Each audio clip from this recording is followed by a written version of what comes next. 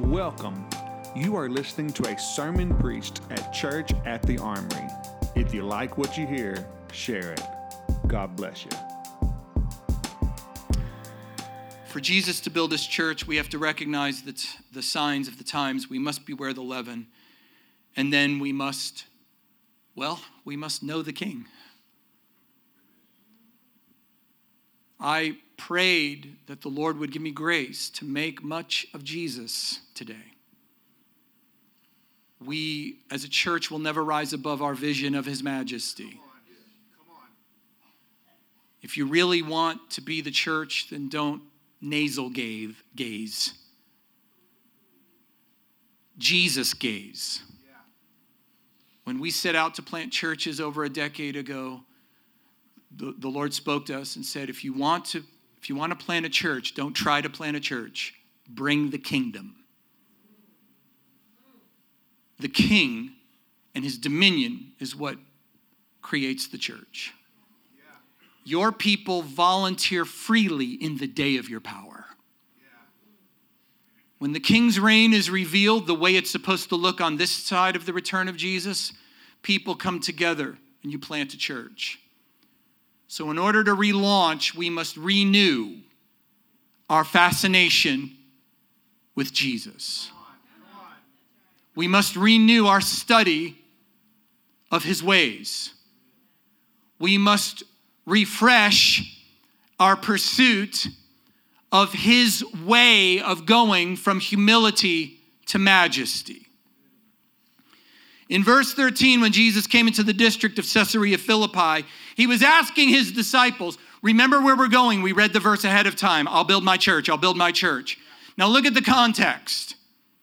Here's how Jesus gets there. First, detect the signs. Second, beware the leaven. Third, hey, who do people say I am? Because that's how you get to the identity of the church. You first identify Jesus. We can't just look at ourselves and try to be the church. Like the Who's and the Whoville, the Grinch Who Stole Christmas. After all the presents were stolen, they still had those happy faces and they came out because they were looking at something else. Their countenances were the same. The quality of their lives were the same, even when you take their gifts away. Because if I can Christianize it for us, their gaze was upon Jesus, the beauty of the Lord, the King, the majesty. Even though sometimes we're even troubled by him. Still, we can't take our gaze away. And that's how we're defined. It's about Jesus. It's not about us. Right? When Yahweh appears in the burning bush to Moses, he said, I am what I am. Or I am that I am. And I heard one preacher one time say, I am means you're not. Our gaze on the I am makes us secondary at best. It's about him. And when that's our concern, we become his people. Who do people say that I am? That's the real issue here. I'm taking you away. I'm saying no to the hypocritical formation of, quote, my people, the people of God. We're saying no to the leaven. But now to prepare you, I have to ask the question, who are they saying I am? It's not because Jesus was insecure. He didn't need to know what they thought about him because of his ego. But he did need to know what they thought about him in order to constitute his church. Now listen to this praise in verse 14. Well, some are saying John the Baptizer, others Elijah, and still others Jeremiah or one of the prophets. And that's very high praise. The living prophetic word has been silent for 4 centuries to this point. The great prophets of old, who according to Peter and the Hebrews and John's Gospel, chapter 1. These great prophets were not forerunners to New Testament prophets. They were forerunners to King Jesus, who's called the Word. These are great men to be using language like this. Jeremiah, because we see your passion. John the Baptist, because you're shaking cities. And there's a repentance movement more around you than around him. Elijah, because of the miracles. We're living in Bible days again. That's what they're saying. People are saying this. They're ranking you with the highest authorities in our history. High praise indeed. Not high enough. Come on. We would never call Jesus a mere Jeremiah or Elijah. But sometimes we imply it by limiting him. It may not be what we articulate in our doctrines, but it's sometimes what we articulate in our hearts. We can't look up and see a mere prophet. We must look up and see God-man, divine, human, King, and Lord. Because the revelation of the church depends on the revelation of the King. And we must have a revelation of him that's to us, in us, and through us. Then we will become those people. That's what they're saying. They're ranking you with the prophets. Who do you say that I am? And that's the question posed. Let's ask our hearts. Let's not say what we know to say with our lips. Let's let the question penetrate and sit for a second and make us uncomfortable. Who do you say I am?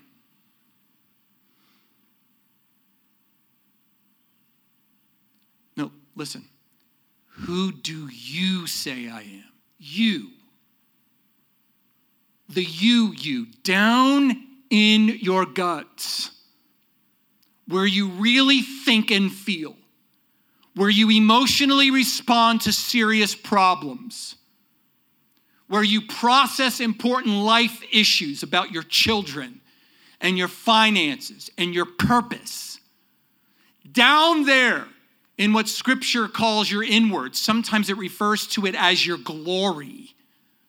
Your inward parts, your kidneys, your intestines. Down in where you really are you. Who are you saying this Jesus is? Is he a suit-wearing conservative American Republican? Is he a feel-good guy who strokes your hair when you just are a little discouraged? And by the way, he will do that. Don't get me wrong. Better than anyone. But still, are we limiting him there to what someone else can do?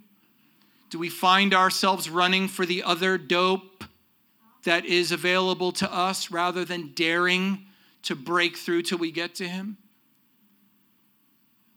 Who do you say I am? Simon Peter steps forward and answers, you're the King.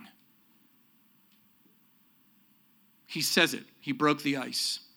He broke the fourth wall. He comes out with it. In Hebrew, Moshiach. In the Greek here, Christos, you're the Christ. Ultimately, what's that saying? You're the King. You're the one. There's no one else. You're the one son of David that will rule forever the people of Jacob. That's what he's saying. He steps forward and he says it, and he's right. You're the Son of the living God. This olive-skinned young man, this carpenter from Nazareth, this controversial figure, this offensive teacher who just shut out the entire religious establishment. This bold, brash fisherman steps forward and says, you're the King. That's who we say you are. You're the Son of God. You've come to deliver us. We don't have to wait for anyone else.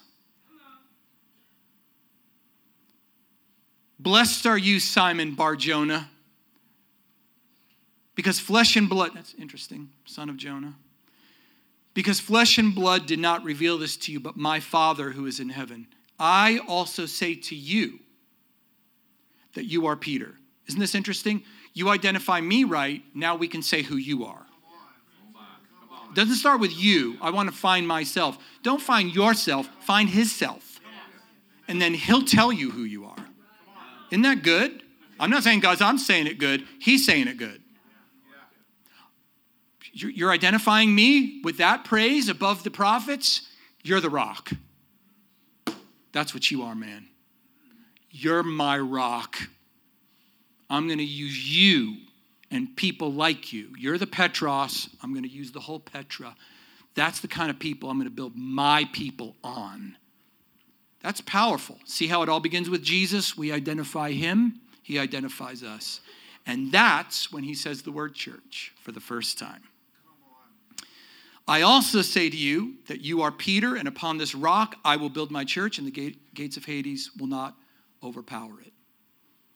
You see how that goes? I already explained this is the first time and one of the few only times he ever mentions the word church. He uses it sparingly.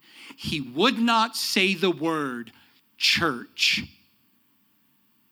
until his disciples said the word king.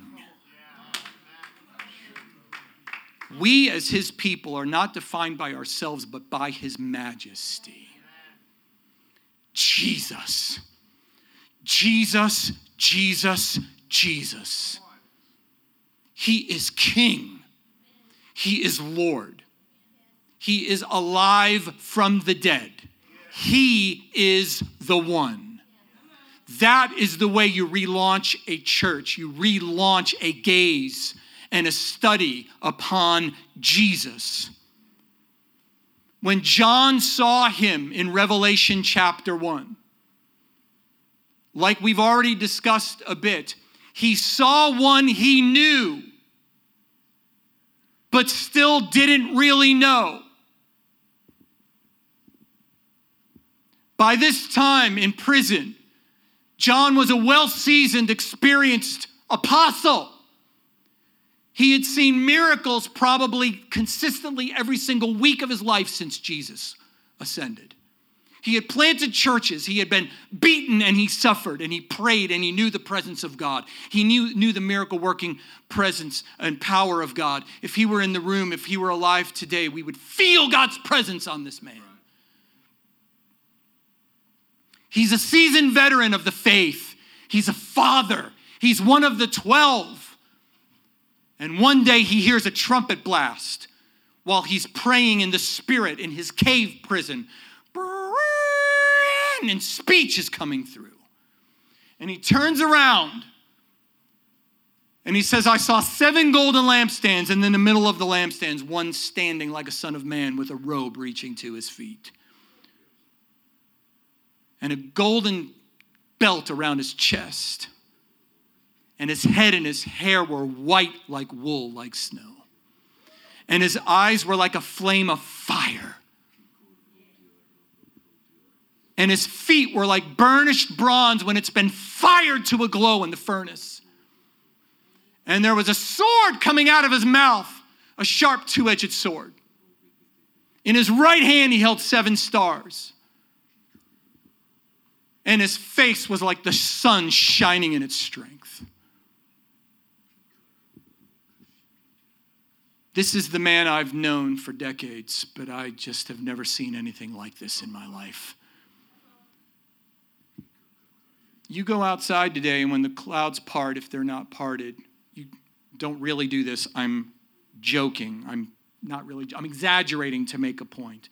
Go stare at the sun for a while. How long will it take before you just look at the sun and it causes damage? However long it is, it ain't long. Because the sun's bright and it's powerful. And it's 93 million miles away. What if it were in the same room with you? Oh, come on now. On the floor. Exhausted of every last shred of physical and emotional energy, I fell at his feet like a dead man. This is not a suit-wearing Republican, and this ain't Mary's Little Lamb anymore. He is the human embodiment of divine radiation, eternity, God himself, standing in the cave in front of John. And he dropped like a dead fish, like a mosquito on the black light. Zzz. Took that long. Splat. The revelation we need is not for the faint heart. It's not for the shallow Pentecostal charismatic lingo. One moment in his presence may send you away limping for the rest of your life. It's called the fear of the Lord. And I felt, faint whispers of it today. For what in those first few minutes, I was intimidated, not like I was that day in the basement, but I could feel it a bit. And I'm like, man, the Lord wants these people. Because what I'm sensing, and I felt like it was just a barometer so that I could share this with you. It's not because I am the barometer, it's because the Lord just chose to have me speak today. That he wants to show himself to you. But you got to gird up your loins. This isn't just going to be a charismatic little good feeling. Oh, just one encounter. It's like one encounter. One encounter made Saul blind for 3 days. He had to be prayed to be healed because he saw Jesus. He needed prayer for healing because he saw Jesus. We cannot reduce him to the Jeremiahs and Elijahs of our charismatic movement. That's all bankrupt now. Be the church that's formed by the vision in your eyeballs of Yeshua, who makes himself known. Even when it's disturbing, when it's intimidating, when people are afraid to get up behind a pulpit, which they kind of should be anyway, and sometimes never do it, and that includes me. I'm serious. When that just happens, like this, forget anything planned worship. It's not even that the Lord changed our plans. It's like emotionally we can't do anything except just drop down. And I don't know if I'll ever be able to get up. I mean, John would not have been able to get up if the one who stunned him was not also the one who put his hand upon him. It's me to begin with, he says, and it's me that gets you up. And until you're encapsulated by me in that way, you can't be my church. We're going to plant a church, so we buy a building. Heaven have mercy on us. What do they do in Iran? What do they do in North Korea? They carry on in the fear of the Lord, it says on that board back there. They've seen Jesus. They can't help but go. And they make do with the few resources you have. They have, like the almighty power of the Spirit. The power of the gospel, the power of their suffering, the power of their loyalty, because they've seen him and he reigns supreme in their value system and affections. He makes the church the church. The building and the sign and the name never make the church. King Jesus makes the church. And make no mistake, the man that he saw in blazing glory, in the radiance of the dawn, was the man who was selfless and meek when he walked the earth. There was no flaw in him. John was not just seeing raw power. He was seeing one who was limitless in his sacrifice and selfless love. He gazed into light. In him there is no darkness at all. There was no moment, there was no shred at any time where he considered himself first. When the one who existed as the form of God failed to regard equality with God as a thing to be insisted upon, he emptied himself. That's the holiness upon which this man was gazing. It was the full extent of glory. Jesus was not raised. He was raised from the dead. That was the route to ascension glory, resurrection from a grave. He actually died for our sins. God made him who knew no sin to be sin so that we could become the righteousness of God in him. What the law could not do, weak as it was through the flesh, God did, sending his own son in the likeness of sinful flesh. And as an offering for sin, he condemned sin in the flesh. How do you condemn sin? Sin is not a person. Sin is not a criminal. Can you imagine law courts and all the criminals they condemn if they one day decide, let's condemn crime? Just crime. You can't condemn crime. Crime's abstract. How do you condemn sin? In the flesh of Jesus. Somehow, as Peter says, 1 Peter 2, he bore our sins in his body. 2 Corinthians chapter 5, God made him who knew no sin to be sin. Not a sinner, not guilty. Somehow he bore it. So God could condemn sin in him so that the righteous requirement of the law could be fulfilled in us. We wouldn't just be saved, we'd be transformed. That is selfless love. That's the meekness of a lamb as pure as the purest silk that God himself only could create.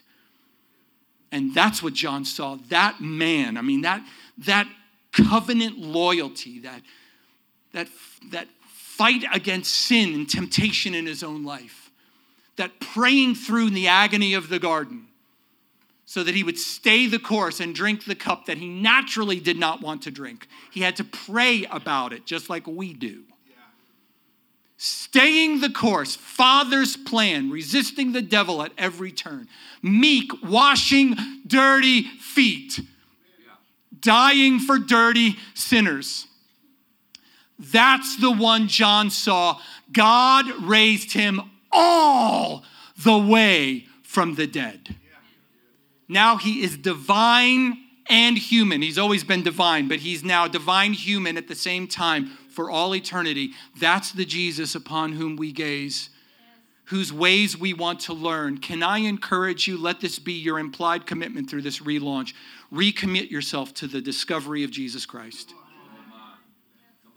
I mean, be serious about it. Let me tell you a couple things really quickly. Learn his ways. Let them cut you and show you where you personally, where I personally, or where we as a church, where we contradict them, and let's recover his ways. Moses prayed to the Lord, show me your ways so that I might know you. To know his ways is to know him. Let's rediscover Jesus Christ in the Word of God. Let's be scholars. I don't mean academic scholars. I mean people who love the book and are really looking for Jesus in the book. Can you put that thing up there? I just want to show this picture really quick. I'm going to, if you have it, and I have it on my iPad too, I could show you. I got this picture. I used to own it. I got rid of it. It's a little bit small, but you can see the face of Jesus there, right? You know what that is? That's the Sermon on the Mount written out. That's what that is. That's the Sermon on the Mount. From the first word up there, top left corner is the word, well, I can't read it. All the way to the bottom right corner, that is the Sermon on the Mount written out. But where it's darkened, it forms the face of Jesus, of course. And I'm not much into pictures of Jesus, but the point is, obviously, it's symbolic that we find Jesus in his words because he is the Word. And if you want to gaze upon this man, you need to pray in the Holy Spirit and find him in his Word. There's something there for you in a measure that hasn't been there before. I'm not calling you to be a scholar by the world's standards. I'm calling you to be scholars who get on your knees with the Word of God open and start reading through Matthew's gospel and praying it in Jesus' name. And the Lord walked through Galilee and he preached the gospel of the kingdom. Lord, I pray that you'll restore the gospel of the kingdom. And Lord, I just declare that you are the king right now in Jesus' name. You're the king. I see you as king. It's no mistake either that your pastor is in love with and is burdened by the Sermon on the Mount, and we'll start teaching on it next year. You said you already announced this, so that I'm not ruining a surprise. And there it is. There's your Sermon on the Mount, and look who it looks like. It's time that we rediscover the Jesus way and make much of Jesus so that we become like him, so that we see him as the King and as the Lord that he is. Moving on very quickly here, beginning to wind down. And let me say one more thing. I just want to reemphasize this one point. Forgive me. And you could turn the lights back on for me, bro. Thank you. Actually, you could do whatever you want. Who am I to? Anyway, directing traffic around here. There's things about Jesus we don't know. It's always in line with his word, but when you experience it, it's different. Like John, he fell dead before the one that he knew for decades. I've been married for whatever it's been, 38 years, and one of the things that just causes me to be in love with my wife and to love her more as we go is to see her blossom and express in all these new seasons of life. It's like it's the same woman I've always known. I've known her since I was 17.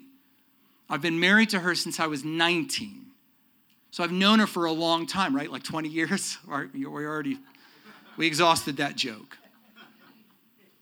I've known her for a long time. I've been married to her for a long time. But to see her shine in new ways and new seasons. As a mother so many years ago when we couldn't even have children, it was a miracle. And then to see her mother and teach the kids. And the kids are just amazing adults now. They're joyfully, deeply consecrated people. I got grandkids now, and just seeing her operate in the church and love her children and train them up in the way they should go and be a grandmother and just all this dark hair. She's just awesome. It's a new revelation in every season of life. Jesus is going to show you new things about his eternal and ancient being that will shock you and cause you to fall in love with him again, but some of it will be disturbing. Not because it's wrong, because it's right. Yes. In Mark 10, he was marching toward Jerusalem. His disciples were following him from a distance. They were amazed, it says. Mark tells us they were amazed and afraid. There's just something about him that cannot be contained. Like Aslan, right? The children ask the beavers after they find out that Aslan is a lion.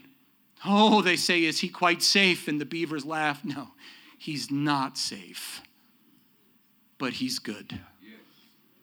We're not getting on a safe roller coaster with Yeshua. Come on now. Yeah. But he's good. Yes. So pursue him, but really count the cost and relaunch soberly as well as joyfully. Jesus is king. You know that old sermon, maybe from the 70s, S.M. Lockridge, That's My King? You should pull that up. Read it. It's cool. He's the king. I'm not going to read the whole thing. He's the king of the Jews. He's the king of Israel. He's the king of righteousness. He's the king of the ages. He's the king of heaven. He's the king of glory. He's the king of kings, and he's the Lord of lords. That's my king. No means of measure can define his limitless love. No far-reaching telescope can bring into visibility the coastline of his shoreless supply. No barriers can hinder him from pouring out his blessing. He's enduringly strong, entirely sincere, eternally steadfast, immortally graceful, imperially powerful, impartially merciful. That's my king. He's God's son, the sinner's savior, the centerpiece of civilization. He stands alone in himself. He's august, unique, unparalleled, unprecedented, supreme, preeminent. The loftiest idea in literature, the highest personality in philosophy, the supreme problem in higher criticism, the fundamental doctrine of true theology, the cardinal necessity of spiritual religion. That's my king. He heals the sick. He cleanses lepers. He forgives sinners, discharges debtors, delivers captives, defends feeble, blesses the young, serves the unfortunate, regards the aged, rewards the diligent. He beautifies the meek. Do you know him? My king is the king of knowledge, the wellspring of wisdom, the doorway of deliverance, the pathway of peace, the roadway of righteousness, the highway of holiness, the gateway of glory, the master of the mighty, the captain of the conquerors, the head of the heroes, the leader of the legislatures. He's the overseer of the overcomers, the governor of governors, the prince of princes, the king of kings, and the Lord of lords. That's my king. That's my king. His office is manifold. His promise is sure. His life is matchless. His goodness is limitless. His mercy is everlasting. His love never changes. His word is enough. His grace is sufficient. His reign is righteous. His yoke is easy, and his burden is light. The preacher goes on to say, I wish I could describe him to you. He's indescribable. He's incomprehensible. He's invincible. He's irresistible. I'm trying to tell you The heaven of heavens cannot contain him, let alone a man explain him. You can't get him out of your mind. You can't get him off your hands. You can't outlive him, and you can't live without him. The Pharisees couldn't stand him, but they found out they couldn't stop him. Pilate couldn't find any fault in him. The witnesses couldn't get their testimonies to agree. Herod couldn't kill him. Death couldn't handle him. The grave couldn't hold him. That's my king. He has always been. He always will be. I'm talking about he had no predecessor. He'll have no successor. There's nobody before him, and there'll be nobody after him. You can't impeach him, and he's not going to resign. That's my king. Praise the Lord, that's my king. Thine is the kingdom and the power and the glory. The glory is all his. Thine is the kingdom and the power and the glory forever and ever and ever. And when you get through with all of the forevers, then amen. If we want his church, we have to have him as he is in himself, the king. When people see that revelation, we become like Peter. We become a rock. People who will even take that revelation through trouble and endure, which proves we've had the revelation. Then we become the rock, which is the next thing needed to be his church. We lay down the rock, which is people who've seen the king and are so mastered by the vision that they make it through suffering. They're tested by trials, and they're proven as pure gold. And finally, they make the covenant. And I'll say this in closing. The last passage here, I skipped the part in reading where Jesus and Peter have a bit of a conflict based on Peter's new knowledge. Here's where we beware of the leaven.